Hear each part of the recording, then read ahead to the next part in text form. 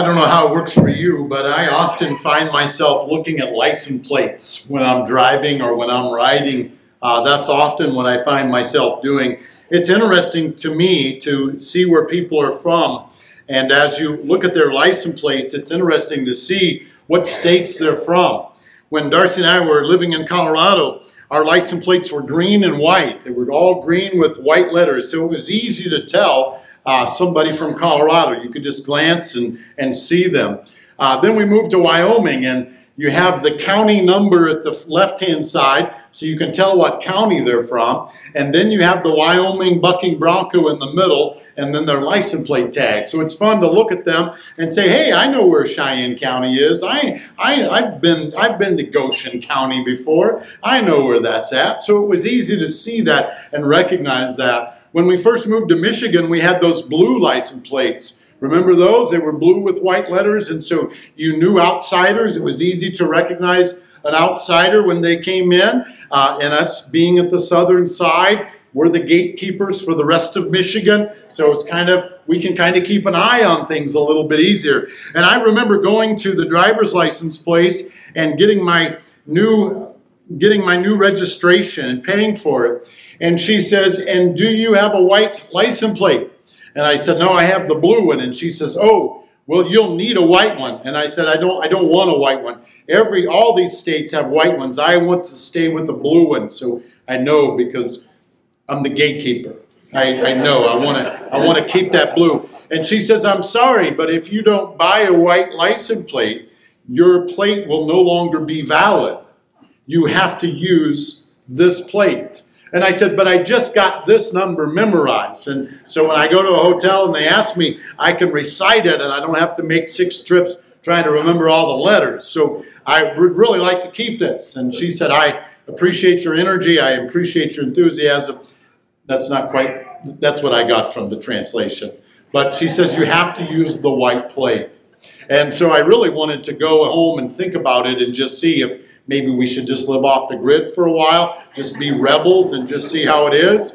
But I'd already waited in line for 2.5 hours. So I went ahead and paid for the white license plate. And I didn't put it on right away, but I did get a white license plate. I was thinking about that this morning as we continue making our journey through 2 Corinthians. Last week we started in chapter 3 of 2 Corinthians.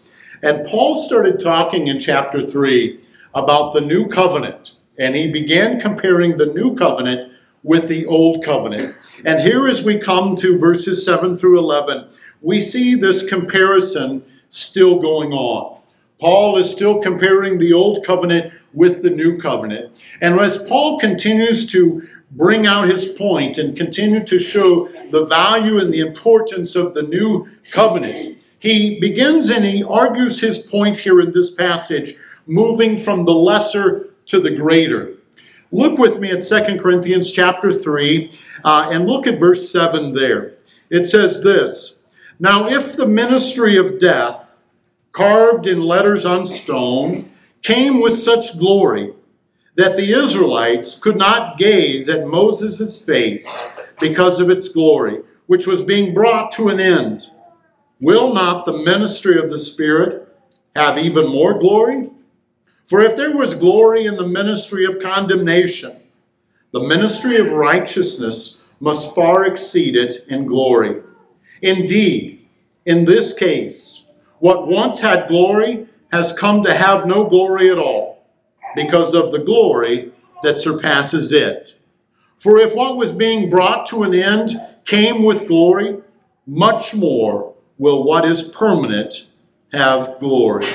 Now, as we look at this passage, we're going to break it down in 2 ways. The first thing we see is the fading glory, and that's in verse 7. And then in verses 8 through 11, we see the increasing glory. Before we dive into this morning, let's just pause for a moment and pray. Great God in heaven, we're thankful that you are the great God in heaven. And Lord, as we examine this surpassing glory this morning, I pray you'd open our minds and our hearts that we would understand what Paul is speaking about here. I pray you'd give us clarity of thought and clarity of mind as we listen to this. I pray, Lord, you'd give me clarity of thought and clarity of mind as I proclaim this. And I pray, Lord, that we would hear from you. So just take my mind and my heart and my tongue, and Lord, allow me to share what you'd have us to hear. I pray we would hear nothing more, but I pray we would hear nothing less either, but just what you have for us. And it's in your Son's name we pray these things. Amen. Now, as we look at this morning, the first thing we want to look at is the fading glory. Look at verse 7 with me. It says, now if the ministry of death. So Paul begins speaking about the ministry of death here. The old covenant is what is known as the ministry of death. But in the first 6 verses, Paul has just explained to us that the law kills. This was verse 6 that we looked at last week. It says, who's made us sufficient to be ministers of a new covenant, not of the letter, but of the Spirit. For the letter kills, but the Spirit gives life. So Paul here says, speaking about the ministry of death, he's talking about the old covenant. And he's using that word picture that he just shared with us. He's using that word picture as we continue to move through this and compare the old covenant with the new covenant. The old covenant is this ministry of death. And the law simply points out for us what God's standard is. That is the purpose of the law, is to show us the holiness of God, shows us the requirements of God, and the law is what makes us aware of sin. This is Romans 7, verse 7. It says, what then should we say? That the law is sin? By no means. Yet if it had not been for the law, I would not have known sin. For I would not have known what it is to covet if the law had not said, you shall not covet. I remember one time we were driving home from church. It was a 45-minute drive for us when we were going to church. That's just part of living where we lived. But we would drive 45 minutes to church, and we had that big fancy yellow station wagon I tell you about all the time with the plywood on the sides. Yeah, I need to find a picture of that just so you guys could covet that we just read about, not coveting. Okay, but we were coming home in that, and we were heading down a hill, and I remember looking ahead, looking out the front, and I can remember just seeing a state patrolman walk out in the middle of the road, and he was just pointing at my dad. And my dad knew to pull over. And so it was Officer Sitka, that was his name. I met him on a couple of occasions. But Officer Sitka shared with my dad, he said, the reason I stopped you was that you were speeding. And my dad said, I didn't know what the speed limit was through here. I haven't seen anything posted on this side. We've been driving that road for I don't know how many years, but that was what my dad said, is we didn't know. But you know, we have those speed limit signs, and those are posted for us so we know what the speed limit is. Paul says the law is there for us so that we know where the violation occurs. That's what the law does. And as we think about that, the law, because of the law, it shows us where we have been wrong. And because it shows us where we're wrong, the law pronounces death. It slays the guilty sinner. It points out his guilt. They perish because they cannot carry out the conditions of the covenant. They cannot keep God's law. The world is still under God's covenant, God's old covenant. And they can't keep the covenant. They violate the law, and the law is there showing them their violations. The law itself is holy. The law itself is good. This is in Romans chapter 7, verse 12, and it says this, so the law is holy, and the commandment is holy and righteous and good. The problem with man is not the law. The problem with man is we are sinners. We fall short of the law. We violate the law. When we break one law, we break them all. This is James 2, verse 10, and it says, whoever keeps the whole law but fails in one point has become guilty of them all. That kind of seems strange as we think about that, but the law is kind of like a chain, and it's kept together by links. And when one link in the chain breaks, the whole chain is broke. That's the law. And if we violate it in one way, we violate the law. We've broken the law. And unfortunately, as we think about that, Romans 3:23 says that all have sinned and fall short of the glory of God. That means all of us have violated the law. None of us is able to keep it. All of us violate the law. And then we look at the consequences in Romans 6:23, and it says the wages of sin is death. So because we are sinners, we break the law. Because we are lawbreakers, our payment for being a lawbreaker is death. That's the way it works. The wages of sin is death. That's how it works. That's the old covenant for us. The law is there. The law is that requirement. And that law is unmoving. That law cannot be broken. And that's the old covenant. And that's what Paul is speaking about as it being this ministry of death. Because the law pronounces death. If we violate the law, we're guilty of it. And death is the result. Now notice what he says in verse 7. Now if the ministry of death carved in letters on stone. This is a reference to Moses. This is a reference to Moses when he was given the law. Remember how Moses went up on Mount Sinai? And as he was there on Mount Sinai, God came down and God gave him the law. This is Exodus 34:28. It says, so he was there with the Lord 40 days and 40 nights. He neither ate bread nor drank water. And he wrote on the tablets the words of the covenant, the 10 commandments. The first time Moses went up there and followed God, God told him to bring 2 tablets, and he brought those 2 tablets, and God wrote on those tablets with his finger. But then Moses went down, and the Israelites were having a celebration, and Moses was upset at them, and he threw the stones, and they broke. And the next time God called Moses up to bring 2 tablets up, Moses had to write on them himself. But those are the tablets that he's referring to. And the 10 commandments are a summary of God's moral law. And when that moral law is broken, death is the result. And that's what Paul is using this word picture, and he's laying this out for us. Now notice what it says as verse 7 continues. It came with such glory that the Israelites could not gaze at Moses, at his face, because of its glory.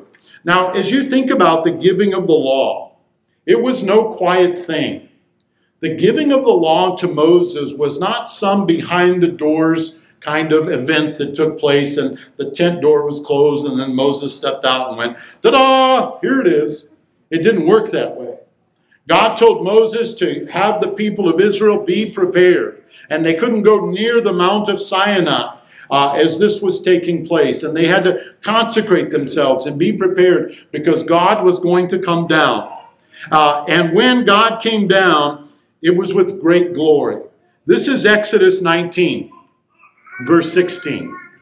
On the morning of the 3rd day, there were thunders, and there was lightning, and a thick cloud on the mountain, and a very loud trumpet blast, so that all the people in the camp trembled. That's kind of an experience, isn't it? As they are there, this wasn't a behind the closed door thing at all. This was something that they heard, that they recognized, and they trembled. It says, then Moses brought the people out of the camp to meet God, and they took their stand at the foot of the mountain.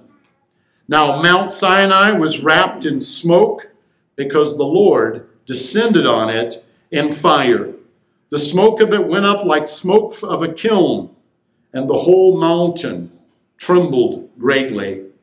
And as the sound of the trumpet grew louder and louder, Moses spoke, and God answered him in the thunder.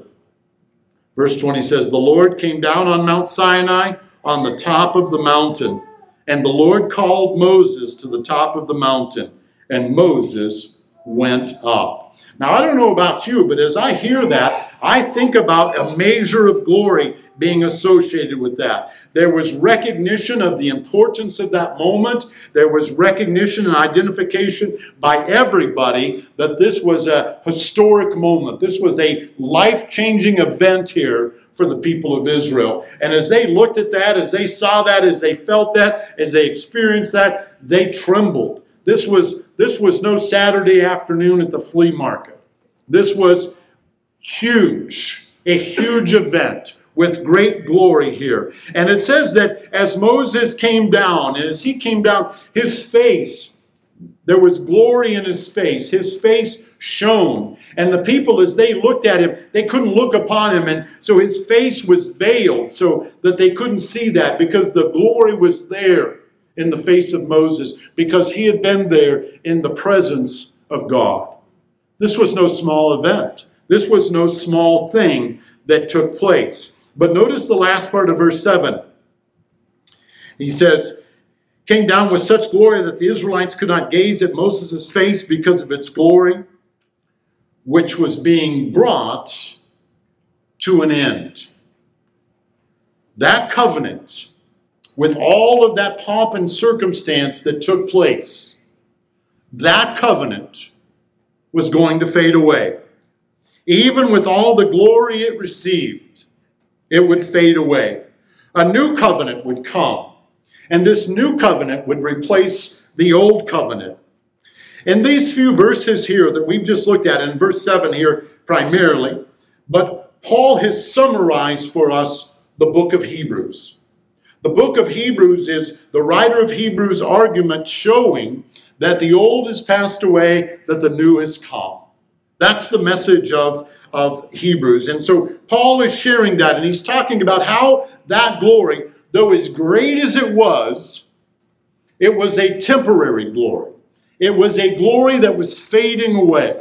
It was a glory that God had for a purpose and for a time and for a season, but that season would come to an end. And that's the point that Paul is making here. Now, notice verse 8. We see him speaking not of the fading glory, but of the increasing glory.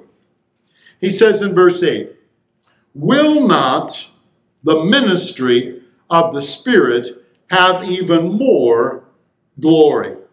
Now, as we think about this, as we think about the ministry of the Spirit, this is a synonym for the ministry of the gospel.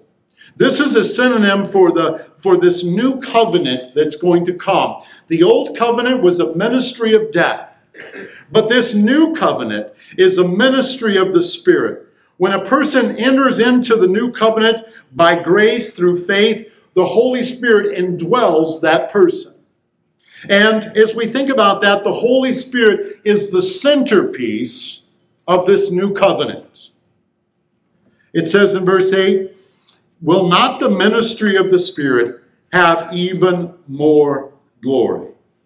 Now, the glory of the old covenant we just saw, and Paul just mentioned to us that glory. And those who were there, who were Jews and recognized the old covenant, they knew about that glory. It wasn't new to them. It's a refreshment to us, something we don't understand as Gentiles fully.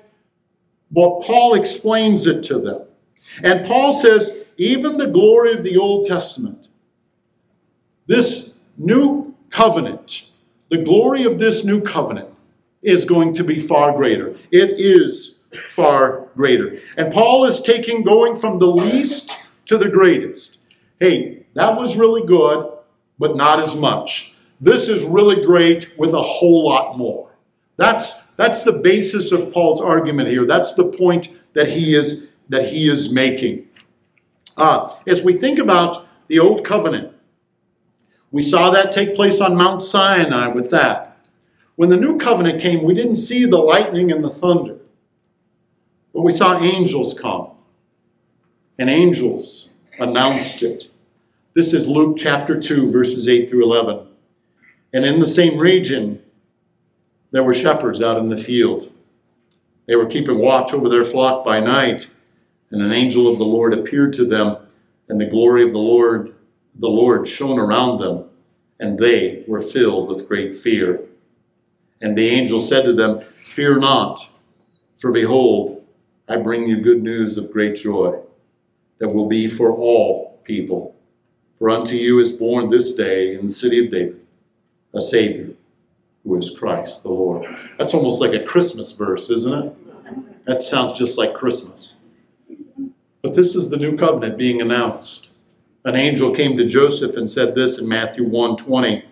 But as he considered these things, behold, an angel of the Lord appeared to him in a dream, saying, "Joseph, son of David, do not fear to take Mary as your wife, for that which is conceived in her is from the Holy Spirit. She will bear a son, and you shall call his name Jesus, for he will save his people from their sins." The old covenant, a ministry unto death. This new covenant, a ministry unto life. Because Jesus Christ came to pay the penalty of the old covenant so that we could enter into the new covenant. By grace, through faith, we enter into this new covenant. And the Spirit comes and writes on the human heart, not written on tablets, but written on the human heart. The Spirit is the one who causes us to be born again. He gives us gifts to serve in this new covenant.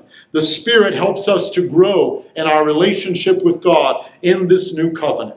This new covenant is far greater than the old covenant. Verse 9, he says, "For if there was glory in the ministry of condemnation, the ministry of righteousness must far exceed it in glory." Again, there was glory in the ministry of the old covenant, but the glory in this ministry of righteousness is far greater. It is far more glorious. This glory exceeds the glory of the old one. Under the old covenant, we never added up. A person never was good enough under the old covenant. And as a result of that old covenant and not being good enough, they're under condemnation. As a result of that, they're under condemnation. The new covenant provides for us what the old covenant could not provide.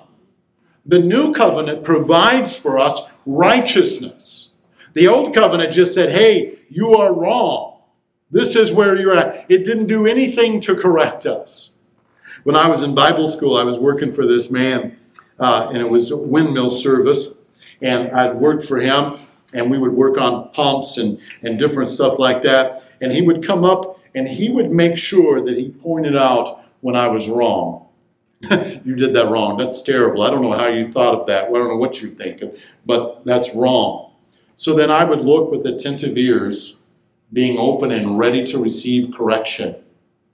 And he would walk away. So I knew it was wrong because he just pointed out that it was wrong, but I had to figure out how to make it right.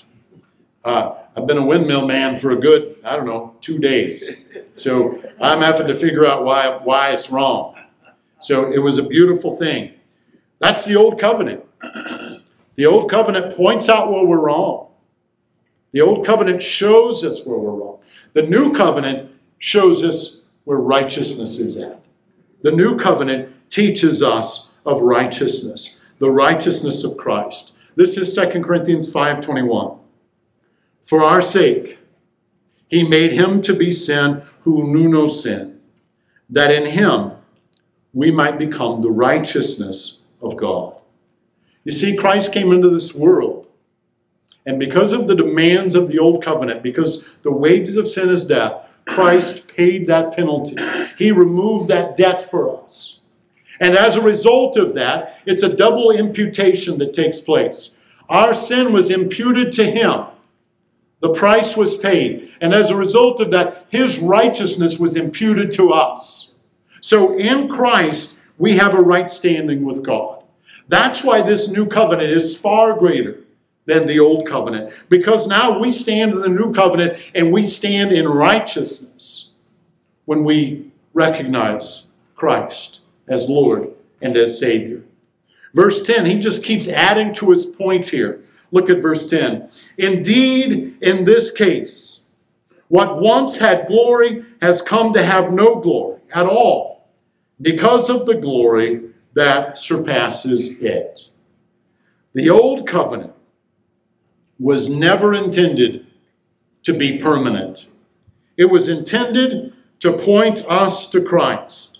The old covenant's glory has been surpassed.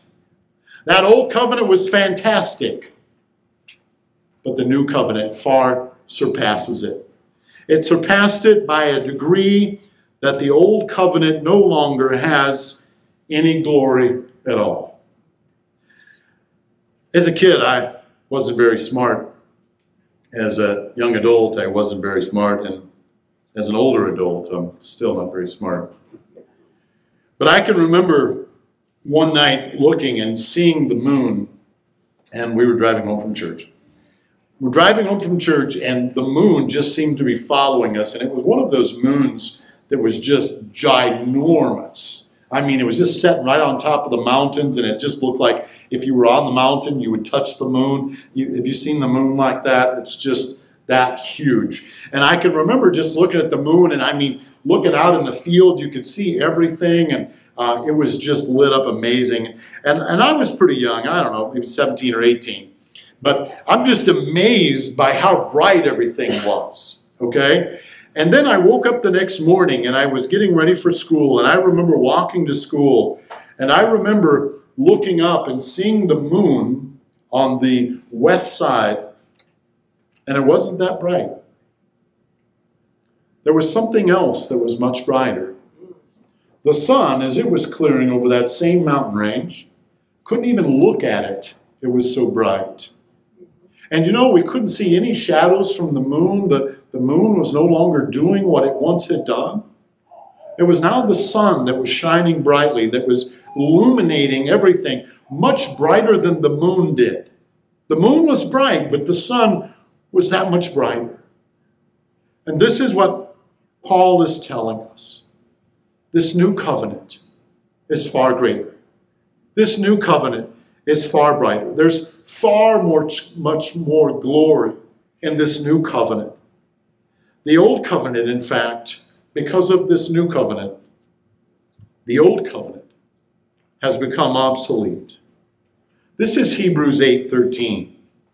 And speaking of a new covenant, he makes the first one obsolete. And what is becoming obsolete and growing old is ready to vanish away. Now, this new covenant is a permanent covenant. This new covenant has permanent glory. Look at verse 11. It says, "For if what was being brought to an end came with glory, much more will what is permanent have glory." The old covenant was not a final solution. The new covenant is the final solution. It is permanent. The gospel message of salvation by grace through faith in Christ and Christ alone is the new covenant. Salvation only comes to us through Christ.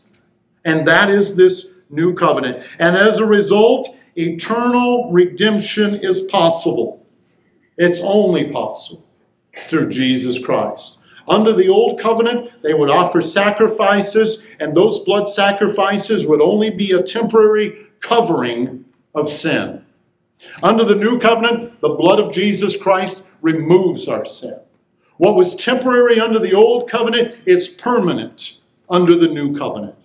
And we have that because of the blood of Jesus Christ. This is Hebrews 9, verse 12. It says, "He entered once for all into the holy places, not by means of the blood of goats and calves, but by means of his own blood, thus securing eternal redemption." You see, Jesus Christ didn't have to go to the cross and die daily on a daily basis. He didn't have to die a couple of times each day, a morning and night sacrifice. He didn't have to come and just die once a year to take care of the sins for the year. Christ came one time, and he he lived a perfect life and died a perfect death. And because of that, because of him being our perfect sacrifice, our redemption is eternal. But what we need to do is turn away from that old covenant of works, because that old covenant just led to death. And we need to turn to Jesus Christ. And we need to receive that gift that's been given to us in Christ Jesus. We need to desire to enter into this new covenant. And the only way we can do that is through faith in Christ and in Christ alone. This is Hebrews 9:15. It says, therefore, he is the mediator of a new covenant, so that those who are called may receive the promised eternal inheritance. Since a death has occurred, that redeems them from the transgressions committed under the first covenant. You see how it's a summary of Hebrews? Christ is our mediator. A mediator is someone who goes between two parties, and he intercedes between those two parties. When one party talks, they talk to the mediator comes to the other party. The other party talks to the mediator goes to the other party. Jesus Christ came, gave his life, and he is now our mediator. That means he represents us to God, but he also represents God to us. He reveals God to us. That's what he does. And that's how we enter into this new covenant.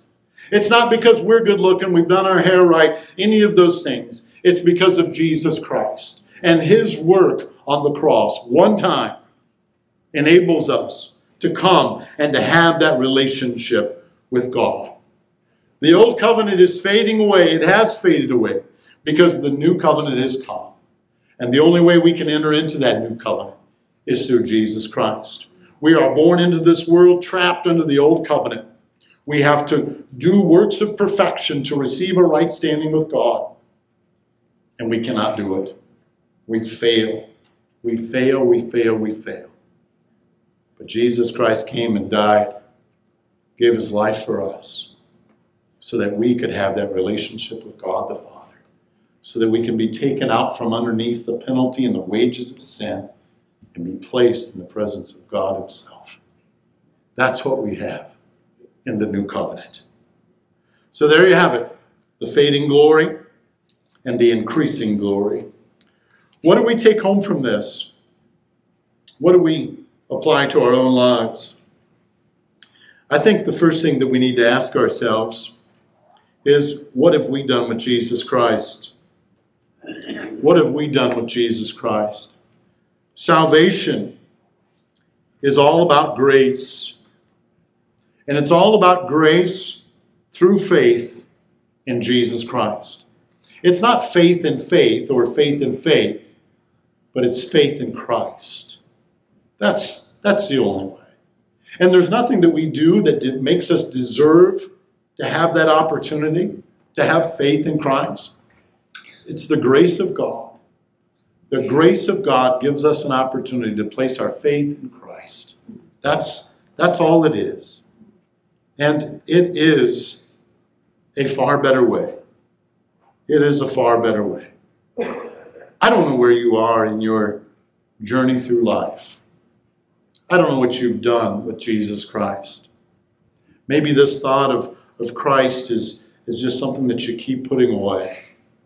I remember visiting with somebody one time, and I asked them where they were with Christ, and they shared with me, well, I really try. I really work at being a good person. And if I could, I just feel like as I keep working, and I shared with them just from Ephesians 2:8 and 9 that it's by faith, that it's not by our own works, that no one can boast. It's by faith in Christ.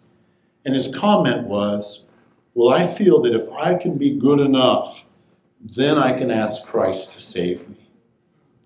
And I said, you will never be good enough. I said, take it from me. You'll never be good enough. You can try, but you're just like a mouse in a squirrel cage, just running in circles. You'll never be good enough. What you've got to do is stop working. And you've got to recognize that it's through Christ and Christ alone. And turn to Jesus. Turn to Jesus. And maybe you're here today and that's been you. You've just been running in circles like the squirrel in the cage. You'll never be good enough. It's only by faith in Jesus Christ. It's the only way that we can enter into this new covenant, because that was God's plan for us. The old covenant was never intended to save us. The new covenant in Jesus Christ is where we're saved. And so I want to challenge you today, and I want to double dog dare you to think about that, to consider what you've done with Jesus Christ. I think there's another thought in this that's so amazing too, and I can't say I really appreciate it, but it's a great reminder for me too, is that we are saved by grace and we are kept by grace. We're saved by faith. We're saved by grace through faith. That's the only way we get into the club. But it's only by grace that we get to stay. Because if it was up to us and our good works, Isaiah tells us that our good works are but a filthy garment to the nostrils of God. We can't do it. We can't stay saved. We can't be good enough to stay saved. By grace we're saved through faith. By grace we're kept saved through faith. That's it. There's no other way. It's only in Jesus Christ. It's only in Jesus Christ.